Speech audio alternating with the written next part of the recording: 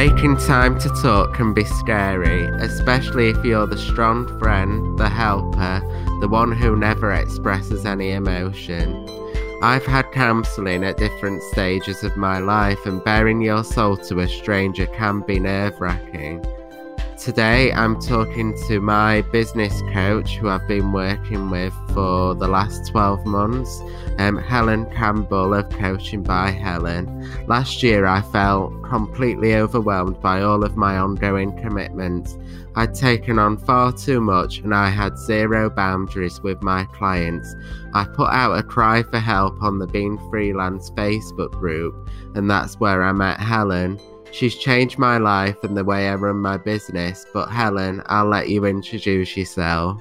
Thanks, Harvey. So I'm Helen Campbell and I coach creative people, and most of my clients work for themselves. So I'm so lucky. I've got people like actors, writers, painters, TV presenters, PR experts, and I was always the kid helping others at school, like tie their shoelaces, or if somebody was crying in the corner, I was always the one to go over and ask if they were okay. So I think that was probably embedded in my personality even when I was 4 years old. And I started coaching as a volunteer with a charity, and I was doing that alongside my PR career, and I really got the appetite for it. And so after 20 years working in publicity and communications, I'm now a full-time coach. And it was really lovely to hear you say about the impact that coaching has had on you. And I feel very humbled by that. And it's really lovely to hear what an impact it's had. Thank you. Yeah, it's definitely had a fantastic impact on everything I do and the way I run my business. That's really interesting to hear, because I guess that coaching isn't something that you decide you want to do when you're younger. You don't kind of see yourself as being able to help other people. It kind of comes from other stuff that you've done in your life. I think that's so true. I definitely didn't know that coaching was even a career when I was in school and at university. But I was always the one that people would come and tell their problems to. And that got me in all sorts of situations, as you can imagine, being the person that people wanted to open up to. And I did a little bit of coaching training for this charity I was volunteering for called Teach First. And I was working in, one day a week, I was working in a large internet company at the time, and as a PR consultant. And one of the directors there sort of got this idea that I would be a good person to help solve a problem that they had. And so they explained that one of their staff just kept coming in late every day and didn't really seem to like their job very much. And for some reason, even though I was the kind of one day a week PR consultant, they decided this was something that I would be able to help out with. And so I got allocated this task of trying to find out what was at the bottom of this problem that this guy was coming in late every day consistently. And one day it was raining, or the bus was late, or whatever. It was a different excuse every day.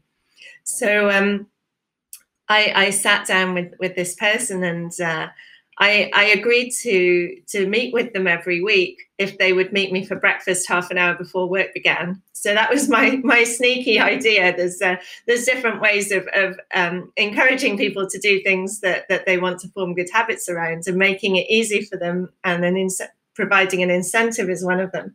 So the breakfast was the incentive. But anyway, we started meeting every week and talking about whether there was anything we could do about the lateness. And this guy actually confided in me that he didn't really like his job very much, and he wanted to work for himself, and that he wasn't really fulfilling his potential. So he handed in his notice. Now, bearing in mind, at this stage, I'm not a coach. I've done very little coaching training, which at that point in my career, which was through a charity, and I was mainly a PR consultant. I was absolutely terrified. I thought, oh my goodness, what have I done? I've lost one of their best employees for them. And I had to go and confess to my client, I'm really sorry, I've messed this up. You asked me to find out why this person was late every day, and they're about to hand in their notice. I don't know what to do. And they said, I'm really, really glad that you've got to the bottom of it and that they're going to be happy.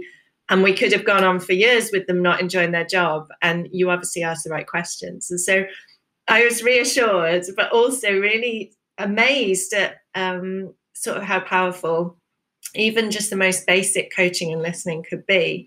And I think I got the bug for it then, even though I think I was lucky that they responded so positively, because I'm not sure everybody would have liked the outcome of losing one of their key employees in that way. Yeah, that's really interesting. And I think that for some people, just having someone to talk to and listen to their problems is a massive deal, because lots of people don't have that. So you probably encourage them to actually confess that they weren't happy with the job, as most people do just kind of deal with it and just carry on. Absolutely. I think part of coaching is what I say is to ask the unaskable questions. So actually, some of the conversations that we have in coaching, and you'll be aware of this because we have some wild conversations. Some of the conversations that I have with my clients, you just would not have those chats normally. We talk about topics, and I ask things that are not part of the normal flow. Particularly if you think about being traditionally British, as so many of us are, we're very polite to each other. And we often don't say what's really on our minds. And coaching is this wonderful space to really explore what we're truly thinking and not feel the need to be polite or say what we think we ought to say. And I think that some people might be put off talking to a coach or therapist because they'll think that their problems aren't that big. I know that when I look back on where I was last October to where I am now, I honestly don't know how I was coping. Do you think that there's still kind of a stigma or ignorance around the idea of coaching or therapy? And what's the difference between the two? Because I mentioned earlier that I'd had counselling before, but obviously business coaching that I do with you is very different to the counselling. I think you're right, Harvey. I think there is still a stigma around talking about ourselves, about our feelings, whether that's to a therapist who might deal with issues around trauma, for example, or a client might be referred by a doctor to a therapist, or even for coaching, which is much more about creating forward momentum, creating plans and good habits and so on. A lot of us were raised with sayings that might have come from our parents or at school or another member of our family, like don't air your dirty laundry in public, or maybe we were discouraged from showing our feelings. And that can stay with us. Whatever we were told as a child, it can stay with us for our whole lives. So we might have been brought up to keep our feelings to ourselves, and that might still ring true today. But actually, they've got to go somewhere, those feelings. And so if they don't come out, if we don't speak about them or we don't journal about them or some other way of expressing them, they're still inside us, and they come out in other ways through anxiety, through stress, through feeling overwhelmed. And the people that come to me for coaching, there's almost two kinds of clients. So there's the ones that are really, really busy and successful and are struggling to navigate this by themselves. They're looking for balance. And there's also people who are maybe struggling for fulfillment. So you've got the very busy people who the money's coming in and they've got lots of clients, but they're feeling overwhelmed and they don't have that kind of perspective. And at the other end of the scale, I have people coming to me who maybe can't get clients or don't have the self-confidence to put themselves forward. And then somewhere in between that, there's combinations of those two things. Obviously, I'm not a therapist and I don't work with serious trauma, but some of the themes and topics that come up in coaching and in therapy might be similar. So, for example, themes around money, confidence, relationships, self-worth, good habits, bad habits, getting organized, planning. And the big one that I find is self-motivation. And that could be somebody who literally doesn't have the motivation to do their job. Or at the other end, it could be someone who's so motivated in their job that they're not motivated around self-care. So they are not exercising or not getting outdoors or not eating healthily. And I never tell people what to do. Well, I try not to, because coaching isn't about telling people what to do. But people know what it is that nurtures them, and they'll come to me for some support to get back on track and to be kinder to themselves, really, at the end of the day, and to find that balance.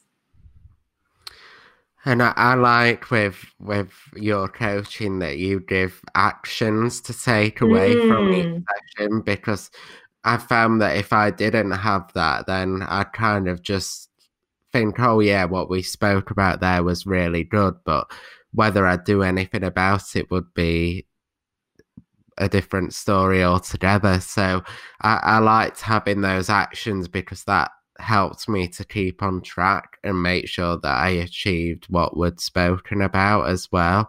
I know you just mentioned that you don't like to tell people what to do, but for me, I'm like who enjoys being told, so you must do this, or I think you should do that. And your actions were kind of like a middle ground between that. So I thought, well, if I don't do this, then it's silly having another session. So it was nice in that way.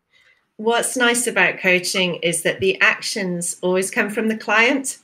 So it's not like when you're in school and the teacher tells you what to do, but people will tell me, as you know, what they want to achieve and what they want to do, and I can provide that accountability then. Yeah, it's a partnership in that way. We're both on the same journey. I'm there as a cheerleader on the journey with you. And many people, including myself for a while, might not realise that coaching can help through everyday life challenges and feelings, because we all go through tough times, and when you're living life day by day, you tend to deal with the bad days or problems, then move on. But through coaching, I've learned that more about why certain bad days feel worse, or why I react to things in the way that I do. Or how I can alter my mindset to make myself feel better. And you mentioned earlier, a lot of it comes from childhood. And how important is it that we make that time to talk? It's interesting, because making time to talk, or I was also thinking about making time to write, because some people like to write about their feelings. I just think it's incredibly valuable, because it's a way of processing things. It's a way of telling ourselves what we think about things. So, for example, I have a journaling ritual, but I also have a coach and I have a therapist. So I make time to talk, but I make time to write as well. And for me, it's a way of expressing and exploring my feelings. And the other thing that I think that's really important, as well as making time to talk, is making time to think. And that can be so valuable. And it might sound funny saying make time to think, but so many people come to me and they say they're struggling with a big strategic problem, for example. And I'll ask them what time, they've set aside to sit and think it through. And they kind of look at me funny, because what's happening is the problem itself, it's popping up in our heads, a bit like a diary reminder on the computer, where the problem just keeps going, give me attention, give me attention.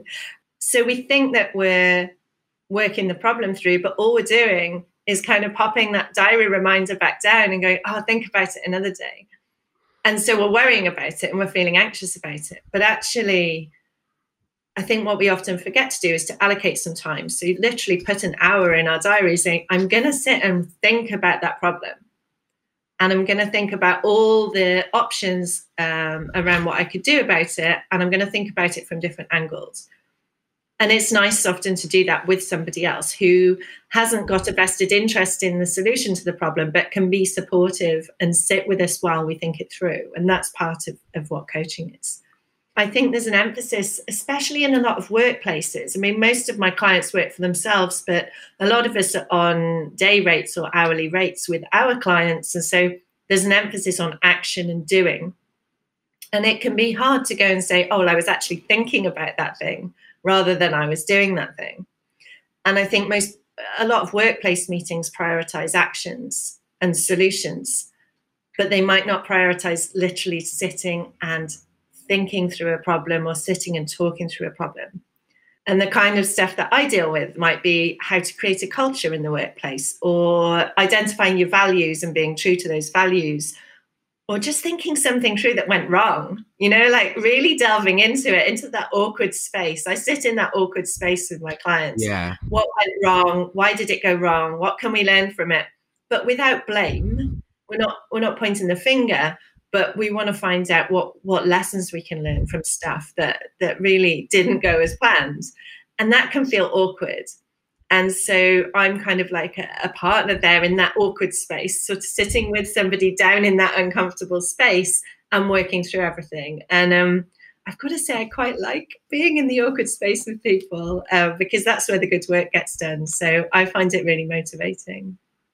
You mentioned rituals and making time for things. What are your top self-care tips for people who might be listening to this? Oh, I'm glad you asked that, because a lot of people talk about self-care. We all know in our hearts what it is that nurtures us. And so you might read an article in a magazine or hear someone in a podcast like this saying, oh, what you need to do is meditation, or what you need to do is yoga, or whatever it is. But actually, we all have different things that nurture us.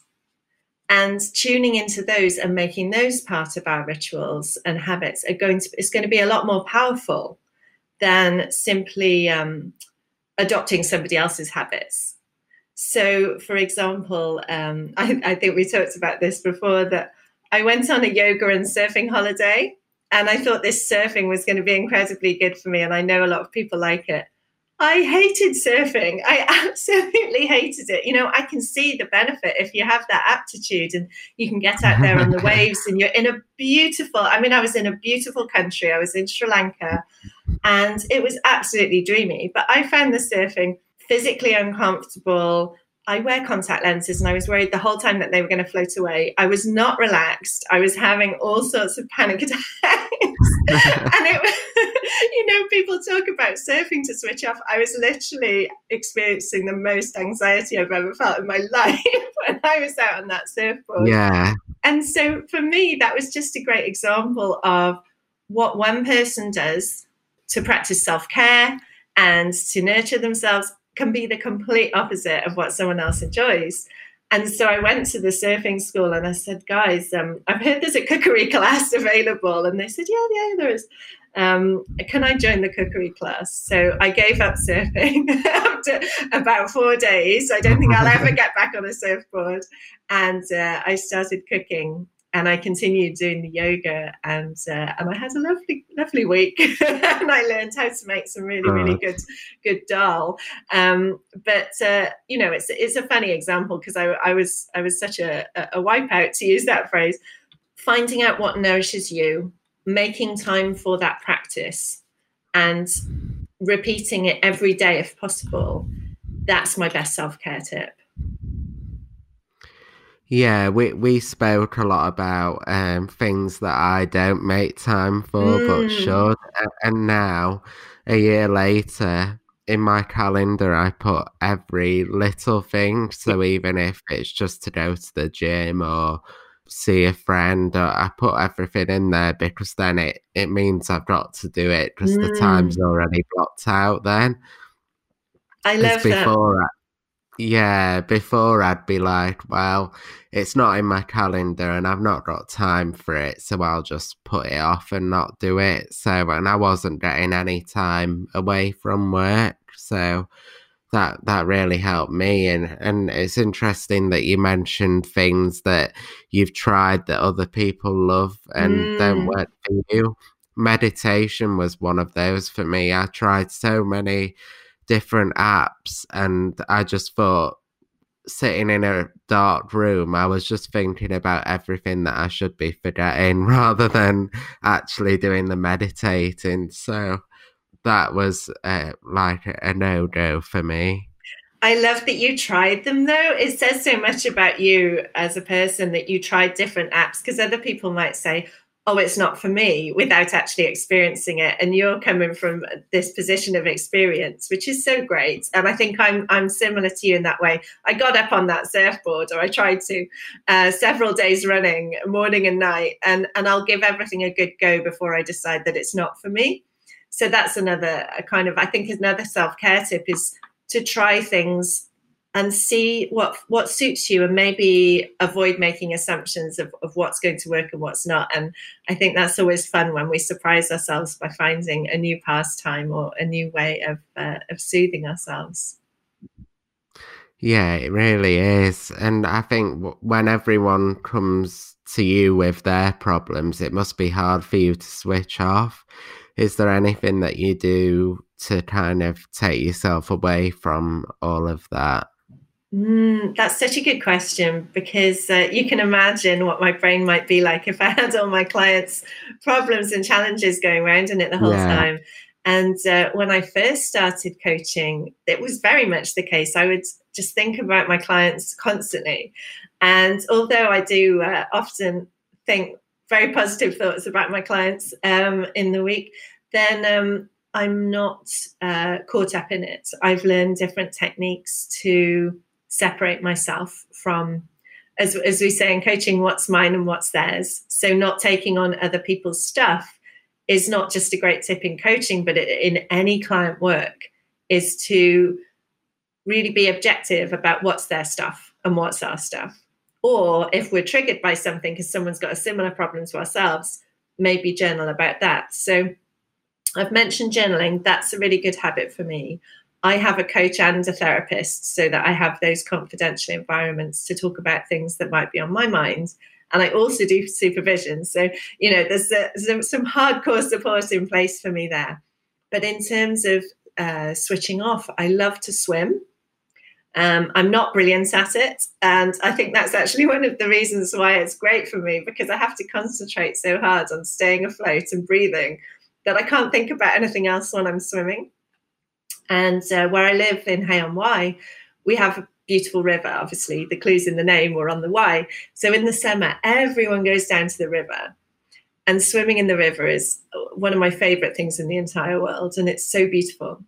And then when it's not quite so hot, I'm not one of these cold water swimmers, I'm afraid. I'm a fair weather swimmer. no. So there's a little, not that brave. So there's a little pool which just accommodates 2 people. And I go swimming every week with my friend Anne, and she's amazing. And afterwards, we'll maybe have a cup of tea or a glass of wine and talk about everything. So we have that combination of the swimming and also having a good friend to just have a natter and a laugh with. And she's wonderful. So yes, that's my favorite thing to do to switch off, is to swim, preferably with Anne. Ah, that's lovely. And I think that it's important for you to get that time away as well. And I think it's so easy for us to relax, but just in front of another screen, especially at the moment. Yes. It's nice that you can do something that's actually away from technology altogether. Yes, that's right. And she is, I live by myself, and so does she. So we're in each other's support bubbles, which is nice. And thinking about that screen time, I've just started watching that Netflix docudrama, The Social Dilemma, I think it's called. Yeah, I've heard about that. Oh my word. I think that's going to change my habits for sure. You mentioned kind of making time to do things for self-care, but I know lots of us have been working from home, particularly since lockdown. Have you got any advice for anyone who feels kind of lonely working from home, if it's something that they're not used to? Everything this year has been so challenging with COVID and this isolation, and using our screens for everything, using our screens for social time, using our screens for work. It's become really difficult to create separation for ourselves. And I think with loneliness, the first stage, and I think this is the hardest part, is acknowledging and telling people that you're feeling lonely. It's really, really hard, especially I think for people like us who we run businesses. We spend a lot of time putting out there this very professional brand, which is around having the answers to everything, being sorted, being capable, smiling on all the Instagram photos. So for someone like me or you to go out and say, actually, today I'm feeling really lonely, that in itself can be a stigma. But I think when you do, so I've got a couple of friends who I check in with every week. we almost take it in turns. One day I might be feeling great, and one of my mates might not be, feeling so motivated. Other weeks it's the opposite. And being honest with your closest friends and your family about how you're feeling. I think almost the problem with loneliness is admitting in the first place that we're lonely. If we are brave enough to admit it, then people can help us. But it's going to be really hard to admit it when you're feeling in that dark place. So I think opening the conversation for our friends and our family to be able to talk about loneliness and stopping it from being a taboo is something that we can all work towards, and checking in on each other as often as possible.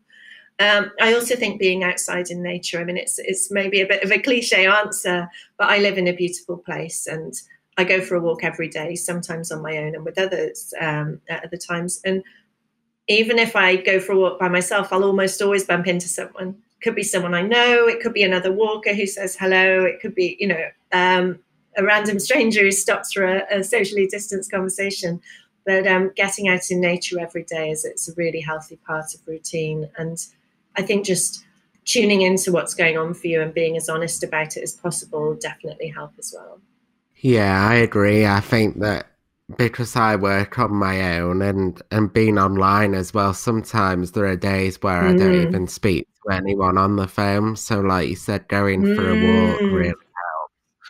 And also just checking in with other friends who are in similar situations, because that regular contact is so important. Emails and text communication is just not the same at all.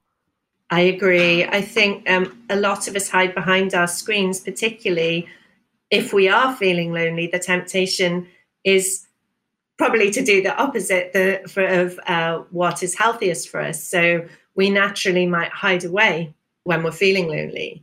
And of course, being able to do the opposite is going to nurture us. So getting past that pain point of actually saying, guys, I'm not feeling great today. Can you help me? That's really going to bring that support that we need.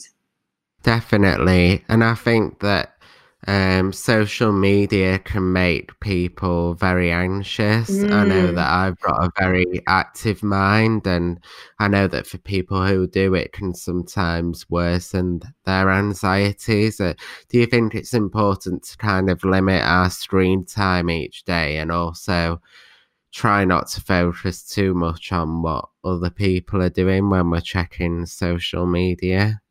I think both of those things can be healthy. And the first step is to acknowledge where we are at with it and to be honest with ourselves. And that's really hard because I think a lot of us tell ourselves stories about how we think we use social media, how much time we think we're on it. And I believe, I've never used one of them, but I believe that there's apps that can track how long we are actually using our screens. And so I would almost say the first step, if you're worried about your screen time, is to do a bit of an audit and see where you're at with it, and then work out what it is that you want to change.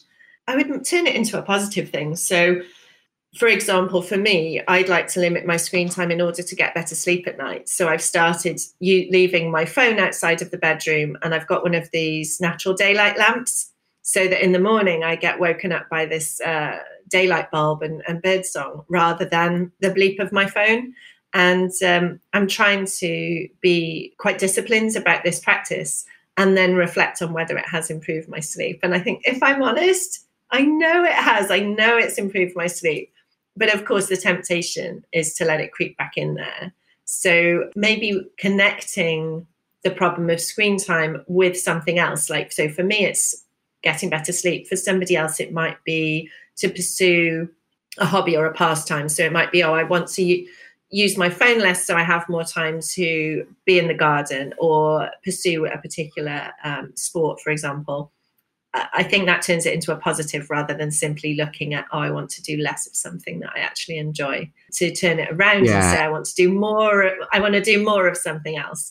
And the phone or the laptop is stealing my time, and I want to get some of that time back and look at it that way. And it can be a very positive habit change, behavioral change.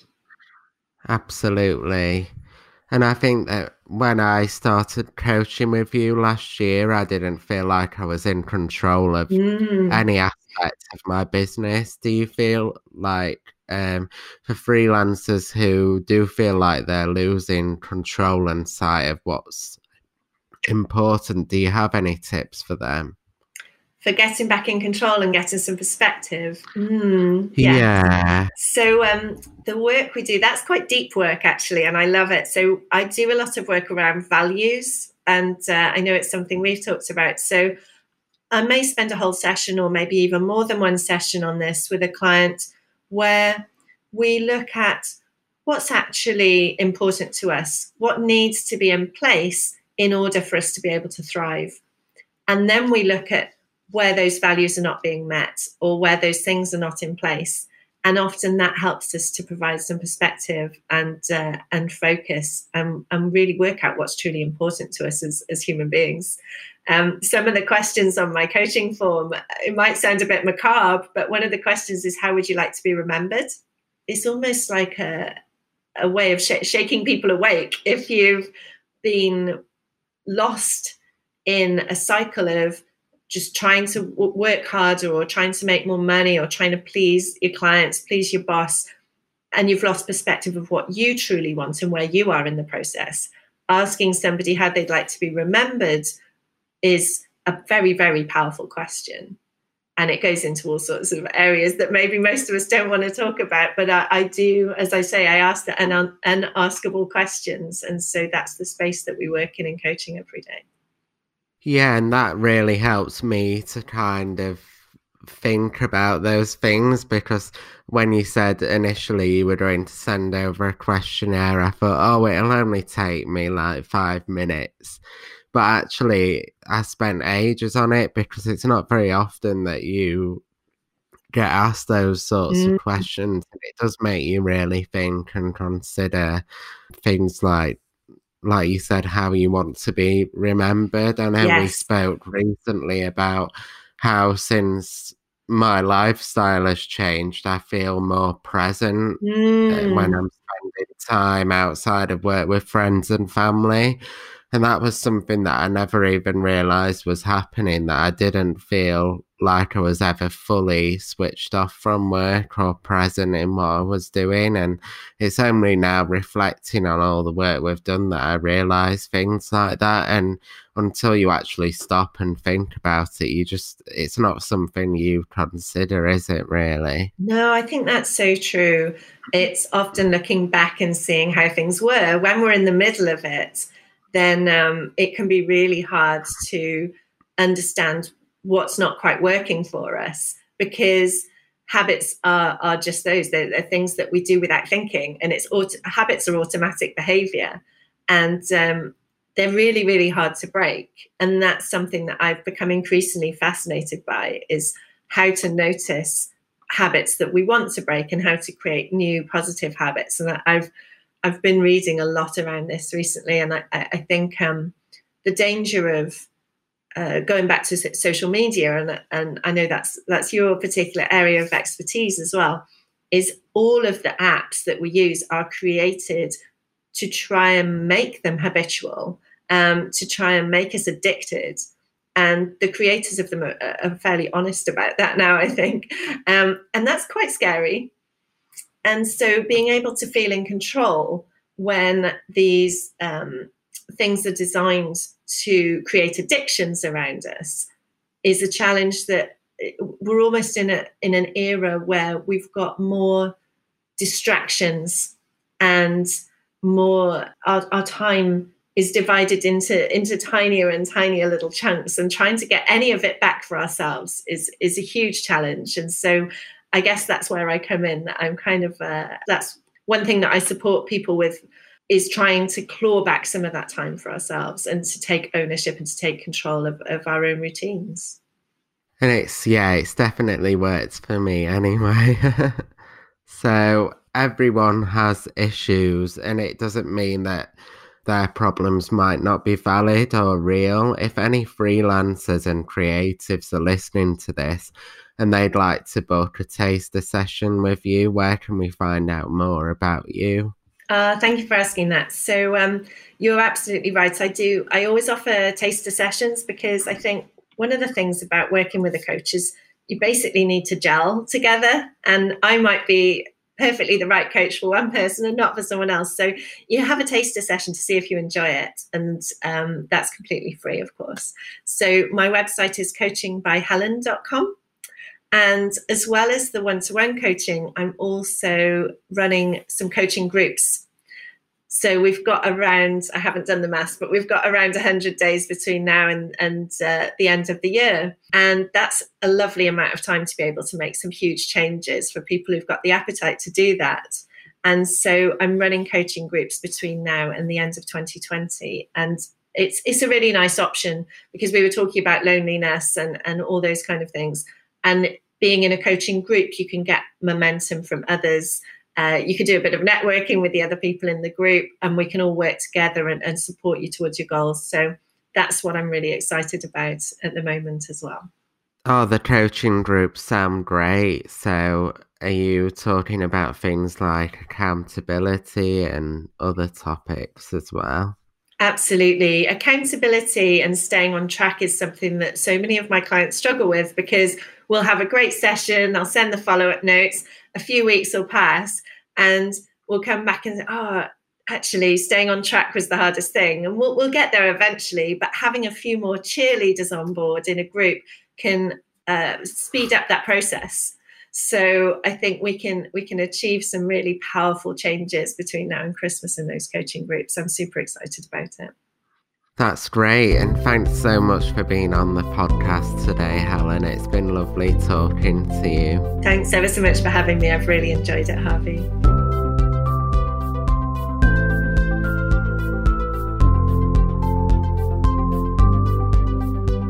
Thank you so much for listening to episode 4 of The Social Sanctuary.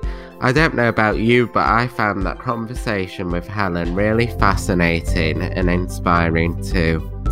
If you've enjoyed this episode, please do leave a review on your podcast platform of choice.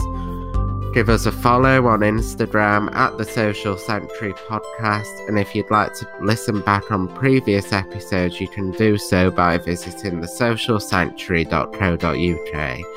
I look forward to seeing you for the next episode. Thanks again for listening, and have a lovely day or evening.